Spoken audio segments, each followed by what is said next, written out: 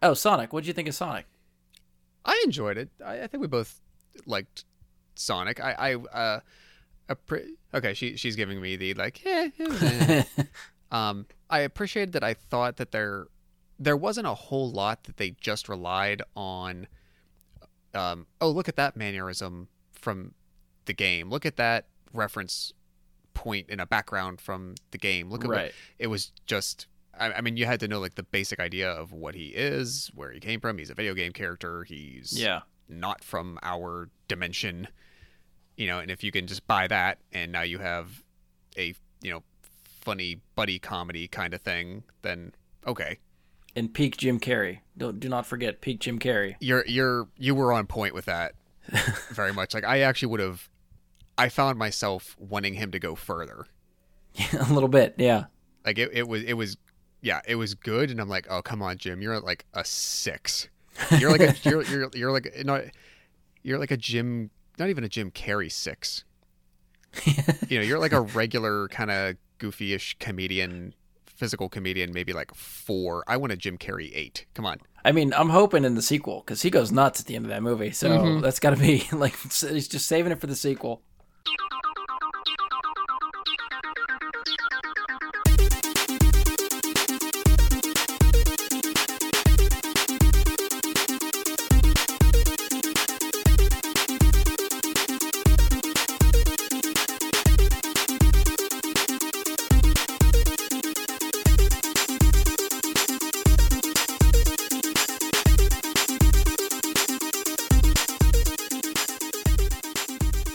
Hello and welcome to another episode of Bry Guy and his Super Friends. I'm your host, Brian Labick. Joining me for this episode as a guest, still has no name, Josh Zorch. I am the Bumble to your bee, Brian. I was going to try to bring it back around, so I'm glad you still use that. I didn't know if we'd get there, so I partially stole it, but was hoping like, well, I would hate for it to go to waste. Yeah, exactly. Yeah, we're still kind of hunting for a nickname for you. So we'll try to get creative every week if we can. I like it. See what we come up with. All right, so we're just the two of us. We're flying a little bit solo, or the duo. We got the duo here we're doing another Never Seen That.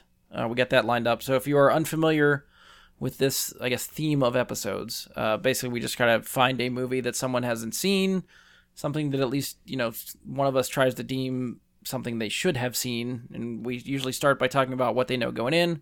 We'll take a break to watch the movie, and then we'll talk about their thoughts after the movie. So for this one, I guess I see it less as an essential movie and more of just trying to redeem a franchise for Josh. That's fair. If you've listened to the show before, you've heard Josh's distaste for the Transformers franchise. And this is, again, at Josh's suggestion, we're going to watch Bumblebee. Just like our notes from a few weeks ago, when we picked up the Fast and Furious movies again, this is what quarantine is doing to me. I think my paraphrasing my message to Brian the other day was, I crave socialization. I will even watch Bumblebee. Yeah, something along the lines of social interaction or something like that. Yeah. Yes. All right, so sort of kicking us off, and just to sort of refresh, I guess, for people listening that haven't heard you rant about Transformers before, but I guess what is it sort of about the franchise that has turned you off from it? Well, I will say I saw the first Transformers in theaters, and I don't know, since then, that was 2007, so I've probably seen it 3 or 4 times. It started, an aspect in that movie carried through to the next 2 that I eventually saw at some point over the next years that just drove me bonkers, which overwhelmingly is anytime something moves in those movies, you can't tell what is moving. You unless a whole thing is moving without changing one aspect of itself, you can't, your eyes just can't translate that to your brain. Yeah. The first one, I honestly, I taking that specific detail away from the first one, I still don't think the first one is that bad of a movie. I think it's actually pretty entertaining. Yeah, I think that sort of story holds up. A kid in his car type of story. Yeah, and you get, a lot of the humor of him being a teenager and interacting with his parents and, interacting with the girl and all that. Yeah, yeah. And then, okay, you throw in like the sci-fi threat and the space threat and all the lore to it. And okay, that's cool. That's fine. I did not see either of the next two in theaters. I forget how I eventually saw the second. Was the second one Dark of the Moon? Second one was Revenge? Revenge of the Fallen. Revenge. Okay. At whatever point I saw that, because I think that was two years later. So I know I didn't see it when it came out. It was probably a year or two after it came out. And by the point, like 15 minutes into the movie, where Shia's mom is running around campus on move-in day, high off edibles, for no reason, and even what she does, and like it just, I was out. Like I finished the movie, but like there was nothing about it that is the only thing I remember. Yeah. That literally, I don't know if I could tell you another detail. I think is that also the one that Megan Fox, that was the first one she was not in, or I don't even remember. She was in the first two. She did not come back for 3. I did not even remember that part. Yeah. So at that point, I didn't really have much of an interest in them anymore. So then like another 2 years goes by and number 3 comes out. I didn't see that for, I want to say 3 or 4 years afterward. The only reason I ever watched it once was because we hosted a movie in the backyard night at our old house, and we bought the Riff Tracks version. So wait, I don't know if I remember that. Like I remember having that viewing. Mm-hmm. I think I assumed you had seen the movie at least once before that, and then got the Riff Tracks just as an excuse to more or less have a reason to sit down and watch it. I guess just a way to make it tolerable. Gotcha. Yeah. I don't think I knew that was the first time you'd seen the movie. Yeah, and that was the first and only. And then, and again, like another 2 years goes by or whatever, however long it took. And for no explicable reason in the trailers, there was, to someone who really wasn't paying attention very much, it did not seem like a continuing storyline was obviously apparent between 3 and 4 and 4 and 5. Like I could not just follow a thread by watching general previews. So there's nothing about it that really wanted to hook me in. And then was it number 4 is the first time that Wahlberg shows up. Yeah. And then they're like, oh yeah, there was actually robot dinosaurs. I'm like, no, there wasn't. There's no way this is happening. So I was well out by 4. 5, I think 5 came out, might have been when we were working at the theater. I don't remember what year that was. It's within the last couple of years, 3 or 4 years, I think. If it was 2017, we were there. I forget what year that was. But then Bumblebee was happening, and I knew, like, all right, I don't have any interest. I was actually kind of bummed that Haley Steinfeld agreed to do it. But then you guys came back. I think, I think probably like you and Eric or Romano, and said, hey, you know what? That actually wasn't that bad. And you've been defending it ever since then. So about a year and a half, you've been saying, look, I know we have given our money to those other chapters, but legitimately this one's not that bad. Unlike you, I have seen all of the Transformers movies in theaters. How do you feel about that? I know what I'm going in for. I still pay the money. I remember liking the first, like the trilogy when it came out. I don't think I realized until like repeat viewings that I just get bored with them. Oh, okay. I'm with you. I think the first one can hold up on its own. I think it's a good movie. The other two after that just get so bloated with Michael Bayness that it's easy to lose track of what the hell's going on and why. And I also think you picked it up just peripherally from watching trailers, but there's a very loose continuity between the movies, and each one seems to retcon the other. Okay. Of certain things that tie to some sort of origin to the Transformers and Cybertron and their homeworld and stuff like that. It seems like the stories change every movie. Okay. And I don't think this one's any different. I still think it retcons some stuff and changes the continuity again. So again, loosely fits inside of what has happened, but Bumblebee is a lot more dialed down than what the big bombastic Transformers movies have been up until now, which I think helps the movie. Did Bay do all of the first 5? Yes. I know he did the first 3. Did he did all of them? Okay. Until this, he did not do Bumblebee. Correct. Okay. Yeah, I was going to bring that up. Yeah, this one is directed by Travis Knight.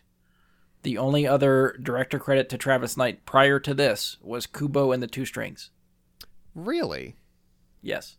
Which is a fantastic movie. Yeah, admittedly, still haven't seen that, but I've never heard anything but praises for that. Yes.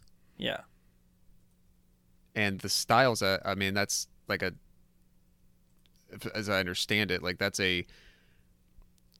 It's animated in some high, but it almost looks like stop motion. Interesting. And I mean, as far as I can tell, I mean, like the cultural foundation from where that seems to come and whatnot, like that just seems like a very drastic stylistic jump, right? From taking on a project like that to, oh yeah, we're gonna do a Transformers spinoff. And I think that just came from someone eventually listened that we don't need a big bombastic, we can't tell what the hell's going on Transformers movie, and let's settle it down and try to get to know these Transformers and bring some heart back to these movies. And I think this movie succeeds in that. So it was a good definitely a good change of pace from what we had seen prior to this. And if it still happens, I didn't realize a $6 billion man movie. I did see that when I was looking at IMDb. Yeah, has been, I think, like in development hell for years and years, but I guess he's the most current person attached to. And I'm pretty sure I heard Travis Knight's name tossed around in the Uncharted director roundtable. Oh, okay. For that video game to movie that I've been waiting for forever. I'm pretty sure he was attached to this at some point. He is no longer, but I was excited for him to come into that movie had it happened. That's a bummer.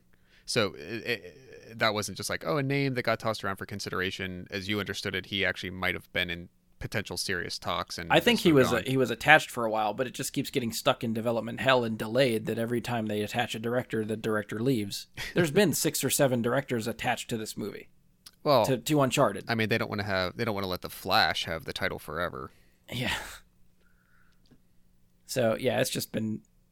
That's a whole nother podcast going through all those directors, which I know I've talked about other times before. So just sort of going into Bumblebee. Do you know anything about Bumblebee going in? Where it might fall in the Transformers timeline, anything like that? No. Okay. All that, I mean, when I heard like that they were going to do a spinoff and a standalone centered on that one, I'm like, all right, so that's Shia's car from the first couple. Yeah. I don't know how you're going to make an entire story, assumingly predominantly around one of them. I mean, maybe on paper, it kind of makes sense to do something just about Optimus Prime, or something about who's the leader of the Decepticons? Megatron. Because you could definitely have like a villain-led central movie or something, but just like this like ancillary character who, I mean, I consider him ancillary as far as he was presented in the movies, right? But no, I don't really know where if this is supposed to ignore a bunch of the other chapters and it's like completely on its own timeline. If it's, I'm assuming that if I had to take a guess, it presumes that the first Transformers happened, and that the world. This is not the first time someone will have seen a Transformer. Okay. And that potentially it's now already like one of those things of like, yeah, we knew that happened, but those haven't been seen for, 15 years, or people don't really need to worry about them anymore, etc. And now she stumbles across this one. I mean, I'm assuming something like that, but I'm guessing this is not carrying out of like, oh yeah, Bumblebee was a part of those first 5 chapters, and this is just the next piece of his story. Like it probably diverges somewhere would be my guess. Right. Okay. Well, I think it's about time we take a break. We watch a movie, and we'll come back and talk about how much you were right or wrong in your presumptions. All right, we'll see. Hopefully, this is not just masochistic to myself because of social isolation, and there's something that I actually enjoy about this. So fingers crossed. Yeah, hopefully Josh hasn't pecked his eyeballs out by the end of this movie. All right, we'll take a break. We will talk to you when we come back. All right, so we are back from concluding Bumblebee, and just before we get into our discussion, I'm going to throw out the spoiler warning just in case. It gives us free reign to talk about whatever we want after watching the movie, and just in case you haven't seen it yet and don't want spoiled, you can pause this now, come back after you've caught up to us, watch the movie, because there will be spoilers to follow. Wee-oo, spoiler! Wee-oo, spoiler! Something like that. All right, so we are back, and we'll just kind of dive in. Yeah, let's do it. Now that we've finished, Josh, what did you think? As bad or what? I guess we didn't really see. I guess it's safe to assume you assumed this would be better than the other Transformers movies. So did it meet, fall below, exceed expectations? Exceeded expectations, and yes, I would say much more enjoyable than at least Transformers 2 and 3 that I saw. Okay. Probably on par with the first one, like my memories of the first one. I mean, there's a lot of similarities between this and the first one. Very much. They're both, kid in their car or almost like kid in their dog type of story. And very well done with the humor and whatnot. I would say, yes, pleasantly surprised. Okay. Well, that's good. Now I don't feel like it was pulling teeth to get you to sit down and watch a movie, so that's good. No, and I mean, on the one hand, I don't think I necessarily regret not seeing it before. Yeah. But and I don't know if I would, like, if they continue sequels or they continue this storyline, I can't say I would like jump out of my seat excited or like definitely make it to the theater for it. But expectations have been adjusted. That's what I was trying to do a little bit of research before we started to see what was the latest, because I thought I heard they were trying to make a sequel to this, but I also thought I remembered them talking about other Transformers proper movies, so I don't know what the hell's going on, but the last thing I saw, I think, was that they hired two different writers, one to write a Transformers sequel and one to write a Bumblebee sequel, and as of yet, they haven't moved forward on either, I don't think. Well, maybe let's use this as our reference point to start to dissect. So this, I guess I should have guessed, because this would have been the easiest way to do this. I did not realize this was to be a prequel to all the other stories.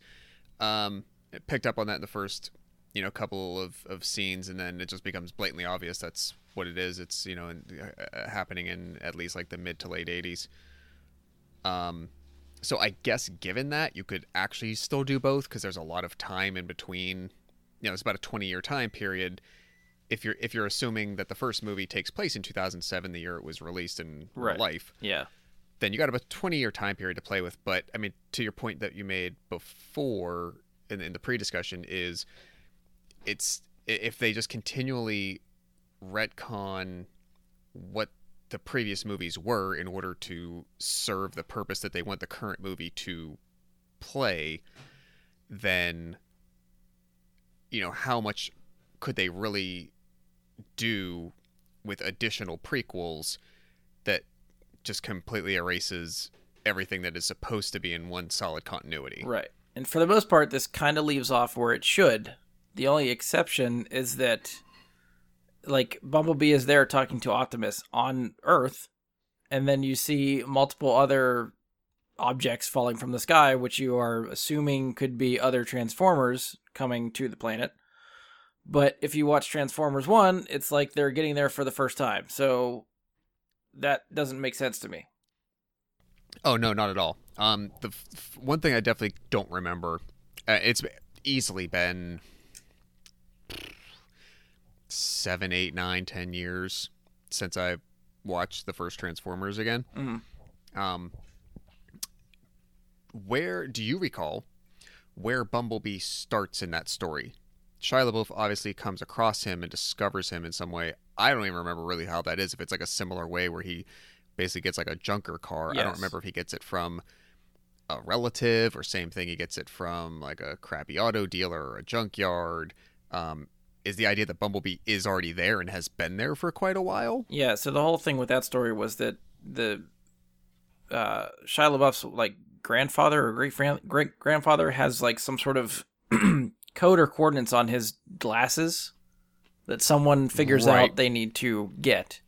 So it's almost like the Decepticons and the Autobots are trying to find said MacGuffin. And I think Bumblebee must track him down, so he is on a birthday being taken to a car lot to pick out a car, and that's when Bumblebee kind of makes himself available to Shia. But it's not okay, so it's not explicitly disclosed though that like you've been here a long time already. I mean, he's that same Camaro that he is at the end of the movie, just beat up and ragged looking. And they're at a used car crappy lot. All right. So walk me back one more step. So I forgot about the glasses. So now I kind of remember that. So don't they give some backstory about like Shia LaBeouf's grandfather was like some like Arctic researcher or some kind of thing in the so he like stumbled across I think he stumbled across Megatron. Yeah. So the Decepticons are looking for Megatron, which the coordinates for the glasses lead them to Megatron. Okay. So I don't know if maybe Bumblebee is there. I'm trying to remember now too. Bumblebee might have been there to try to protect Shia from the Decepticons trying to get the coordinates. So he was sent to him sort of more like a protector, and he just made himself a car there because he was looking for a car. Okay. So it loosely might be able to line up if you aren't even the least bit strict. Right, but it's definitely like every other Transformer other than Bumblebee shows up in that movie and then makes it a point to scan a new object and become said car. But in this movie, they're already cars and they're already here, apparently. So where the fuck did they go after that?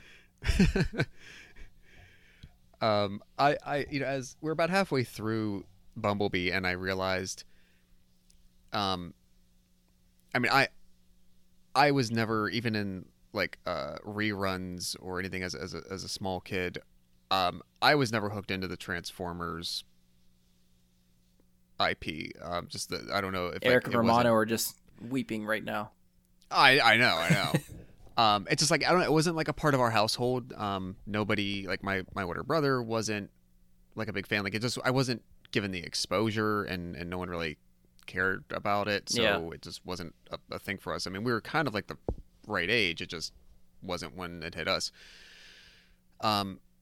So as I'm watching this, it occurred to me that I part of me wants to say this would have been a really good introductory movie. Oh, for sure. For the Transformers. Yeah.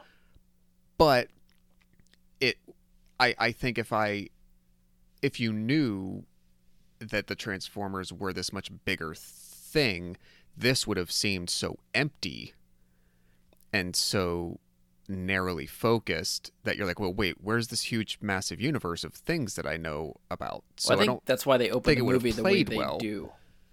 Sure. Like you are on the Battle of Cybertron at the beginning of the opening of the movie to sort of set the stage for what this could be.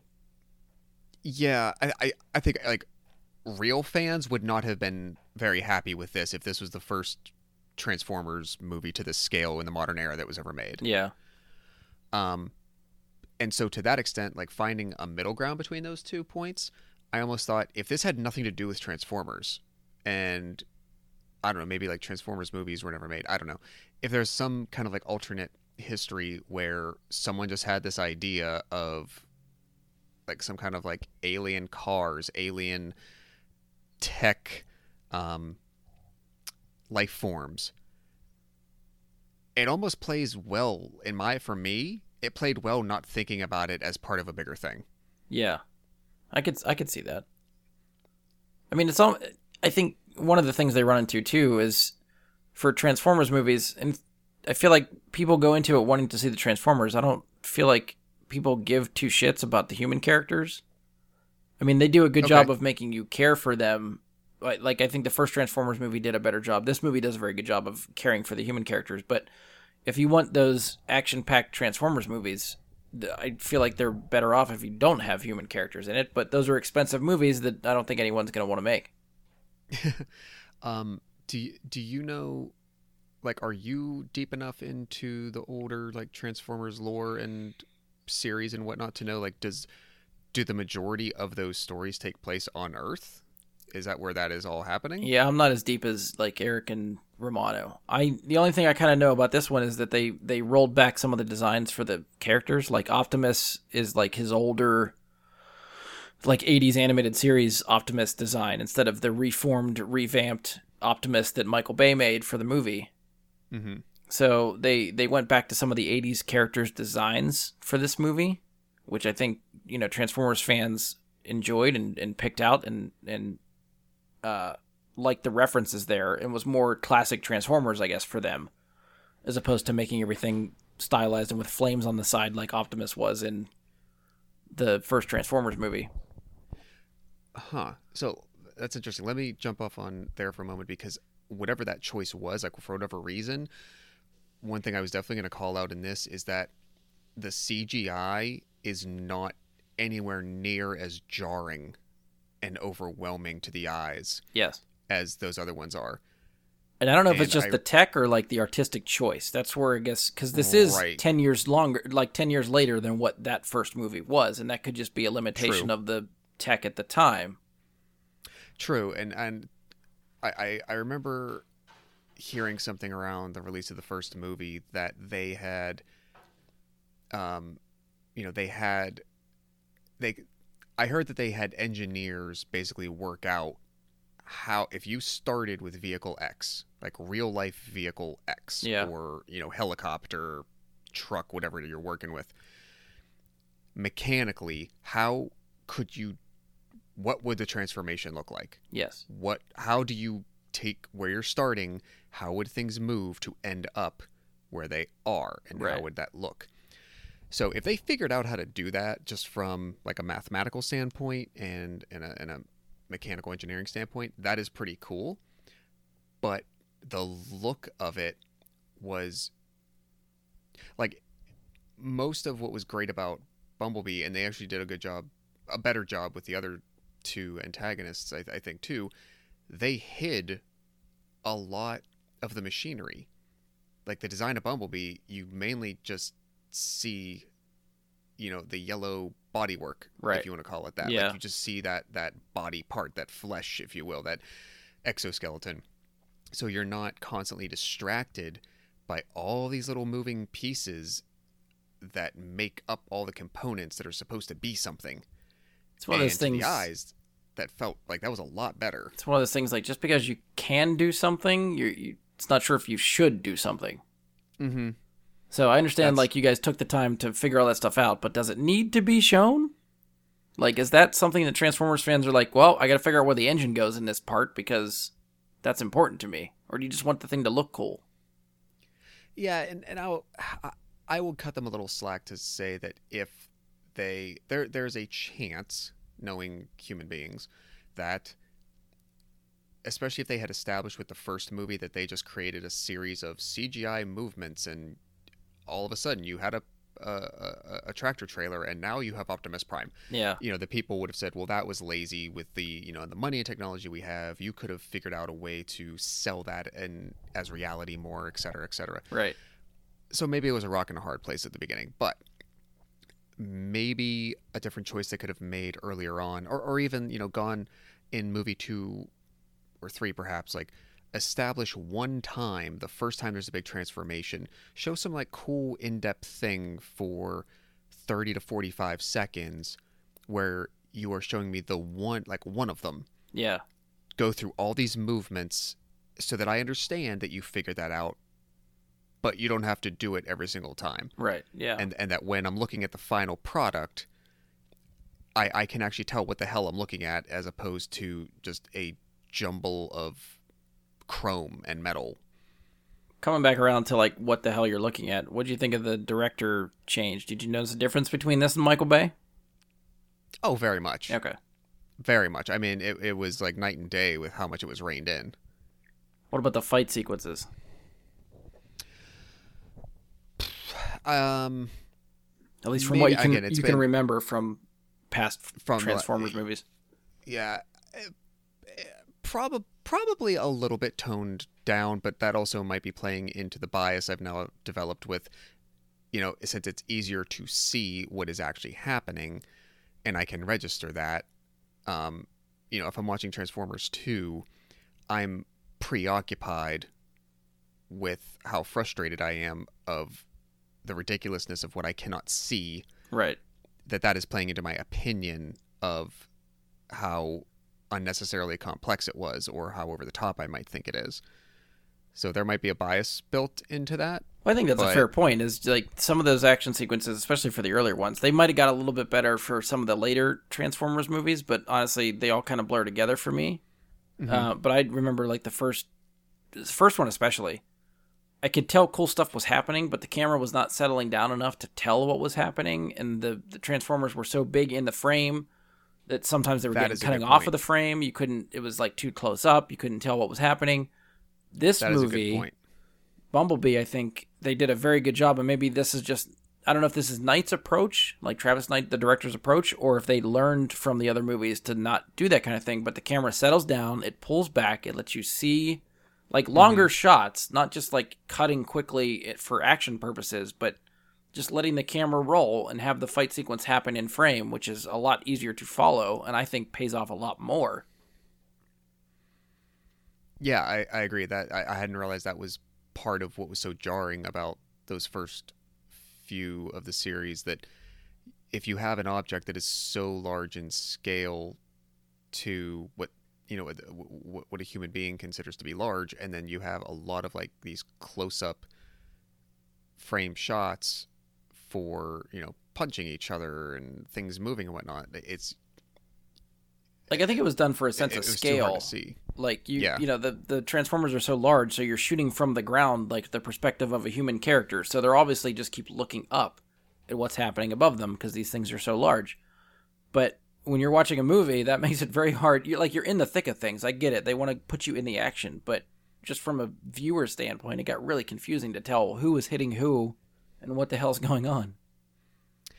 Yeah, and I think, you can't really achieve it with humans as easily, but even at times when some movies try to do that, the same thing happens. Like, think if some movie tried to make a fluid looking fight between more monstrous humanoid creatures like giants or big ogres or something. Like, I never saw Warcraft, but from some of the like trailers or something, I could understand if there were times where they might have suffered the same kind of thing if they went that route. Is you have something that is supposed to be so big, you can't make the person feel like they are literally in the middle of the fight and still give a sense of being able to perceive everything. It just doesn't work. And even still, there is one shot in the final fight where Charlie, Haley's character, is running like it's in front of her, just following her as she's running towards the frame, but the camera keeps pulling back. Mm-hmm. And Bumblebee and the other Transformer are fighting behind her, above her. Mm-hmm. You can clearly see all the shit that's happening. Like, that's a really well done shot, which I don't think that I can remember, like, that some of that stuff ends up in Michael Bay movies. Yeah, there was a refinement that definitely occurred. Like you said, maybe they had 5 movies worth of examples to learn from, or even if they certain people hadn't or would not have, that this group of people at least had the ideas that, like, hey, maybe this will work better. And I think I think it came off as an improvement. I think one of the things when I was trying to research whether or not these movies were getting sequels or whatnot, there was apparently one of the producers has been producing all of them. Okay. I gotta find the name. Lorenzo di Bonaventura. Okay. So he's worked with all the Michael Bay movies and stuff. So he was quoted as saying something along the lines of, like, we need to find a sort of, like you said, a middle ground between what Bumblebee did and what the Transformers movie did. And I think he was quoted as saying, like, try to add a little bit more Bayhem in there because people were disappointed with the lack of action in Bumblebee. But I really think the Okay. way it kind of slows down, and like when those action sequences happen, I think it makes them cooler. Right, and for the scale they were going for, like it would not have made sense if your focus is this one Autobot. Yeah. It would not have made sense to have so much action happening, because then you're either constantly, I guess, fighting the same antagonist, or you're piling antagonists on that person, or you want to pile antagonists on, but you realize it's not a balanced fight, so then you introduce more protagonists, which then takes away from the point of having a singular centered character like that. Right. Yeah. So by definition, it had to be, like a 2-on-1, like, it occurred. It wouldn't have made sense otherwise. So having the single Transformer with Bumblebee, I guess, like, how did you feel about Bumblebee? Was he portrayed well enough? Did you feel for Bumblebee? Did they bring you some emotion for some of these Transformers? It did a good job of finding a backstory for the character that I think in especially like the first Transformers or two with Shia, there was sort of like the cowering nature of Bumblebee. Yeah. Okay. Always to me felt like, okay, I mean, like you said, like the parallel is to like a child and their dog. Yeah. Right. Yeah. So, and I guess maybe this is an appropriate parallel then. The first ones always came off to me like, all right, Shia finds him in a junkyard or, crappy car lot, whatever. So maybe the parallel was that you're finding a dog at a shelter. Right. But he always came off as sort of like a sad sack, like the abused, previously abused and cowering dog. Yeah. But to me, there was never a point why. Like I had Talking no about this reason one or to- the original one? the originals. Okay. So I never had a reason to think, and like he definitely shrank back into that for a good portion of this movie. But I guess at least circumstantially here, they presented a reasonable explanation as to why that would be. Yeah, the first time he shows up on Earth, he gets the shit kicked out of him. Right. And not only that, like he's escaped, he's coming right out, literally fleeing a battle, shows up somewhere else, is pursued, has a huge fight, is debilitated. Yeah. So that made sense. They at least worked. They provided explanations that were not previously granted that seemed beyond satisfactory to me. It didn't, like I think there's a lot of, anytime you're doing prequels or you're doing a flashback episode, you're doing anything like that, there's ways to come up with a way to explain why a thing that you're now familiar with happened. Yeah. There are ways that check that box, and there are ways that check that box well. And this, I think, came off better. Might have potentially been able to be strengthened a little bit, but went beyond simply checking the box. Yeah.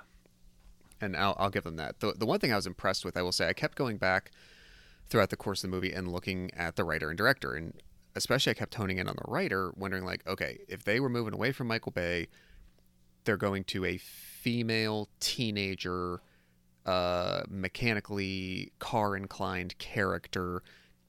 Who handled this? How, whose hands did they put something like that in? And so I went back to find this out, and this person is, what's her name? Christina Hodson. And this is only her third. No, she's credited as the sole screenwriter. This is only her third motion picture. She previously is I think the sole writer on a movie called Shut In, which was a like mediocre, middle of the road kind of thriller-ish movie with Naomi Watts and Charlie Heaton from Stranger Things. Okay. Charlie Heaton. And then she wrote a movie called Unforgettable with Katherine Heigl and Rosario Dawson. And that was the year afterward. Heard of either of those? So that was 2016 and 2017, and then her next job was this. 2018, she writes Bumblebee. Now, I think the real standout for me is her next project after Bumblebee was Birds of Prey. Oh, I think I did know that, actually. So, That I mean, does sound more than familiar. likely she got, she was hired for that job before this came out. Right. But, I mean, I think that shows pretty good strength. Yeah, yeah. As of now, I mean, we joked about it before, but as of now, she is listed as a screenwriter for The Flash. The movie Flash. The movie The Flash. Okay. So, I guess, Warner Brothers, DC maybe liked what she did with Birds of Prey, and maybe like, hey, you want to take a stab at The Flash? So she is, at the moment, listed as the screenwriter, although, as we've said, they've gone through so many writers and directors at this point, it doesn't really matter. But I would say that her resume so far, I've seen Shut In. I did not see Unforgettable, but between this and Birds of Prey so far, I'd say pretty strong. Yeah, I think she's definitely someone to keep an eye on then. Because I did like Birds of Prey, too.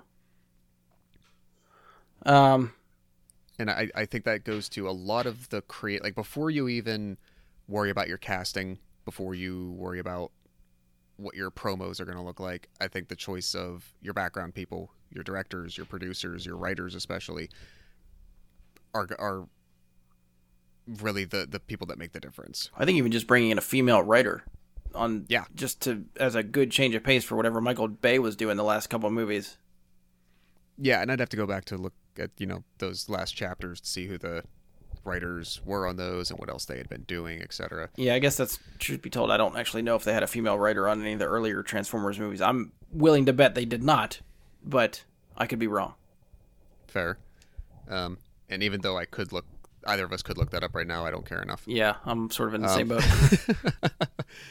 But and then I wonder, was it that writer's idea to center it around, even though Haley is not anymore, the character is a teenage female. Is that the direction the studio wanted to go? Is that the idea that the director pitched? Right.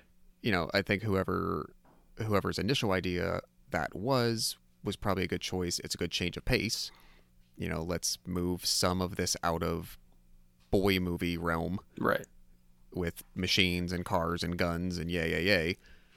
And then to have a female writer handle writing a predominantly, main character who's supposed to be like a 17 or 18-year-old woman, young woman, then yeah, probably a good choice. Yeah. Probably made a big difference. We'll sort of just spin it to like general stuff, but I know you touched about some of it a little bit, but general thoughts of what you liked or didn't like. Anything stood out to you that we haven't covered yet? I wouldn't say there wasn't a whole lot that I didn't like. By the end especially, there really was no need, I don't think, to ever have the like catty Valley Girls yeah. parts in it. Like it really, to me, I don't know, it really didn't serve a purpose. I guess just to give a little bit of that antagonistic, but it's a callback to I think it's set up just for the diving moment of her refusing to jump off the cliff. I think that's the only purpose they serve. Well, you kind of get a glimpse of them earlier at the boardwalk, and then you encounter them again later. But even to me, the idea, like that whole scene of the diving, like the fact that she didn't want to go cliff diving again and do her, so like I think they explained well enough elsewhere that her life has been altered and broken by the death of her father, and these things of her childhood and her early teen years are past. I didn't like giving me a scene where she is given the opportunity to go high diving again and doesn't, regardless of the circumstances. I don't need that. You've given me enough elsewhere. I almost feel like it's one of those things that like it's in there just so you don't forget about it. So it might not be essential, but if you're just kind of glossed over the home video portion of it, and forgot that she was a diver, midway through the movie you got to remind everybody again, so that when it shows up at the end in the climax, you're like, oh, okay. Yeah. And maybe, I don't know. Yeah, I think they, for everything else that they created to get you to the moment to convey that, with like the guy that she spills the drinks on at the boardwalk, and the stupid plastics who give her shit because it's Yeah. the 80s and that's what they look like and that's what they sound like. Yeah, I don't think that was really needed per se. They could have rearranged the equation. But Yeah, I get it. Other than that, I surprisingly I don't think I have a whole lot else that I would immediately call out as, unnecessary or bloated, or, well, that wasn't even fan service. That was this, stupid thing they were trying. Like, what's coming to mind right now is akin to when we were watching Bad Boys 2, and Michael Bay spent like 15 minutes of the movie paying off some rat sex joke. Yes. And like, there's none of that. There's nothing that like stood out to me in the movie that just seemed like they're like, this literally did not need to be there at all, and it just seemed to be there for someone else's enjoyment as opposed to furthering the purpose of the story or the film or anything. There really wasn't much bloated to this, I would say, except those little pieces that I called out with the Valley Girls. Yeah, and it, like the Michael Bay-ness that sticks out of like the second movie for me is when they're at the pyramids, and then there's the Transformer climbing the pyramid, and there's two wrecking balls where his balls are, and then they make a testicle joke or something like that. Like that. Why do you need that in a Transformers movie? Why do you need that in any movie, really? But I feel like that's Michael Bay and his Bay-ness. Yeah. Yeah, exactly. I'm wondering. I'm starting to think too. Like, I feel like the more you're talking about it, the more I'm. And you can correct me even if I'm wrong, but I'm thinking like after we're done doing this, I feel like this is, and maybe it's just because I felt like it was sort of like this for me, but it's one of those movies that the more I think about it, and even the more I watch it, I think the more I like it. Okay. So I think I'm just, even the more we're talking, I feel like you might like it more than you think, and I'm just thinking if you like simmer on it for a while, you might come back and be like, you know what? I did like that a lot more than I think I did. I would say I probably do. I mean, I am probably subconsciously being hesitant about glowing about it because of, past feelings of the franchise. We will put you on the spot for every future Transformers movie of like, what did Josh think about this one? Okay. Well, again, it depends if it's going to continue from the creators of the original series, and then a real big part of the Transformers movies, especially too, is like beyond the type of story that they told in the first one and now in Bumblebee. I don't know if I care. Okay.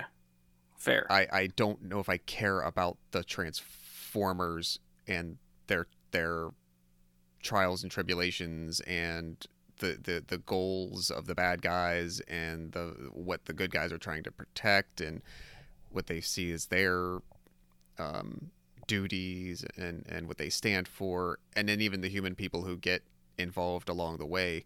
That's probably been the biggest barrier, aside from the people who have been making them, is just I don't know if I care about the Transformers. Well, that's why I sort of was asking why you thought about Bumblebee, because I feel like this is one of the first movies that really, out of the franchise, makes you sort of care and give a crap about any of the Transformers. Yeah, granted, and I think even a sequel to this, depending if they went for a straight sequel to this, depending on what the nature of the conflict is and really what the center of things going on are, I would be inclined to give a sequel to this a shot if not necessarily some of the same people are involved in making it, but if the absence of other people is there. I mean, I'm actually surprised that they're not jumping at a sequel for this movie. I think it was very well critically received. I think it was successful at the box office for a lower budget than what the last at least 2 or 3 Transformers movies have done. Mm-hmm. And to me, I feel like that's all the blueprints to be just greenlight a sequel. And yet they haven't done that. So I don't know what they're hesitating for. Yeah, not sure. So I was just trying to look at to give it a chance, but I would be I think it would be a heavy lift. They would have a big challenge for me at the end of that next movie to say, yeah, I really gave a crap what happened. Yeah. Like I have no investment point. I just don't really care about them. Yeah. So, but if they find, a compelling way to do it, like they did a better job with this one, then sure, I'd be willing to give it a shot. So I was even just trying to look at budgets and stuff to see what the Transformers movies have done, at least the last couple. I didn't go all the way through, but so like we'll go with the last two with Wahlberg and then Bumblebee. So Age of Extinction, which was the number 4, first one with Wahlberg. Budget $210 million. Worldwide, it ended up at $1.1 billion. Shit, seriously? Yeah. I knew 2 or 3 made a buttload. I did not know that 4 still did. So 5 was a budget of $217 million. Worldwide ended at $605 million. Oof. So that took a hit and did not perform. Opening domestic was $44 million. So that did not have a very good opening weekend compared to $100 million for number 4 opening weekend. Number 5 was the Knights one, right? Yes. The one with like Anthony Hopkins. Yeah, I think he showed up in that one. So Bumblebee had a budget of $135 million. So they cut like $100 million almost out of the budget. Give or take 80 million. We'll say 80 million. Mm-hmm. Opening weekend was $21 million. So it already made half of what the last Transformers movie did with $80 million less in the budget. Sure. Ended up worldwide at $467 million, which I think is still pretty respectable considering the budget and where they were coming off of. Like, it seems like the Transformers movies are on the decline, and for the last, big budget Transformers movie to make $605 million and then Bumblebee to make $467, that's pretty good. Yeah. So I don't know. Like I said, I'm still surprised they haven't just said yes, make us another one, fit it. Like, who at this point, who cares about the continuity? Like, I feel like you could successfully reboot Transformers with Bumblebee. Just use this as your jumping off point and just start a new path. Yeah, I could see that. So I don't know. That's just sort of my 2 cents of where this franchise should go or what they should be doing. But I mean, based on what you've told me about the story continuity through 5 chapters, I mean, it sounds like they're in X-Men territory by this point. So yeah, you're right. If they sort of established something that works, sure, use this as a jumping off point, just carry on through here. I feel like they want you to just be distracted by, like, look, big Transformer monsters fighting each other. Yay! That's the gist of those movies. Yeah, I could not tell you 2 shits about what the stories were for any of those movies. No, and like I said, so much that I forgot even about the first one. I kid you not, I do not remember a single thing about the third movie. The only things that even remotely stuck with me was that, like, Shia was, like, older, so he's in the, like, he's an adult, so he's, like, out of college, he has a job, right? He has a new girlfriend and something, and then I just remember, like, the one visual shot of, like, the snake-like robot, like, eating the building and it falling down. Yeah, that was sort of like their like Battle of New York. Like, from Avengers, like the big spectacle event where the city falls with all this shit that's going down. Yeah, other than that, I don't even remember what the movie's about. Yeah. At all. Same thing with number 2. Like I said, all I remember is his mom running around campus high, like trying to play Frisbee or whatever the hell she was doing. I guarantee you that was studio notes of like, hey, the parents were funny in the first one. Let's, like, ramp that up to 11 for the next one. Yeah. So I would guess that in a couple years, I would still remember some basic details about this movie. Yeah. Okay. Well, that's a plus. Yeah, I don't know if I have anything else that I need to question you on. So I don't know if there's anything else you want to touch on or bring to the table. Not necessarily. I think we got most of it out. Whatever they did, my opinion is that it was an improvement, and if I can figure out a way to keep doing that in some regard, then they might not get my money at the movie theater, but there's a chance, I don't know, maybe I'll, like, Redbox it or something. I mean, I will probably still be the guinea pig. I will see these in the theater. I will let you know if they're worth taking the time to go see. I mean, hopefully, by the time any of these hit the theater again, at least, the A-list stuff for AMC will be working again. So technically, you can just see it as part of your subscription if you want to. That is true. That is true. And unless, I guess the only gamble at that point would be, because these are typically like summer spectacle movies. Right. So is there enough other stuff out that we literally don't want to quasi see it for free.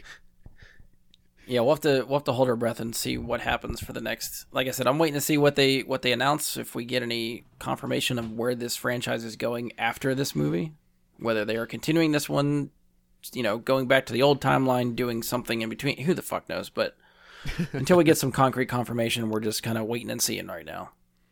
Yeah. But all right, well, hey, at least my fear is that like we watch some of these movies that people haven't seen and they just come out of it like, this was fucking, I just wasted 3 hours of my life. What the fuck? You're like, so I'm glad that at least the last couple, even the Fast and Furious movies, you're not just outright hating them. So I said that I will try to. Well, part of it is I will try to find something positive if I can. Well, that's good. If I don't, if I just flat out don't like things, I'm not shy about saying so. I don't look for things to be shitty about just to find something to be shitty about. Yeah. But at the same time, I also know, like, we're doing it to hang out. We're doing it for the show. We're doing it to have, give people, be provocative or be thought-provoking or just conversational, etc. So I can't imagine, like, I could come out not liking something, but I would never, especially for these purposes, never say, like, I'm never doing this again, and I probably am, like, I'm going to unfriend you now. Hey, at the very least, these are like audio diaries for what we watched and when. Exactly. So hopefully someone else enjoys it as much as we like doing it. But, all right, so that's it for us. We'll probably come back with another Never Seen That at some point, especially if Josh keeps getting bored. I'm sure he'll hit me up with another movie we should be watching. Surely. Yeah, I got to work on my list, too. We talked about that, I think, before the show started, how it seems like Josh has just been on the hot seat for the majority of these, so we gotta try to figure out either other people to bring in or other movies for me that I need to watch and try to flip the script here. But in the meantime, if you've enjoyed the show, you can leave us a 5-star rating and review. Be sure to give us a share on social media. You can follow us on Spotify, iTunes, Google, Anchor, Stitcher. Hopefully anywhere you search for Bry Guy and Super Friends, you will be able to find us. We should be available.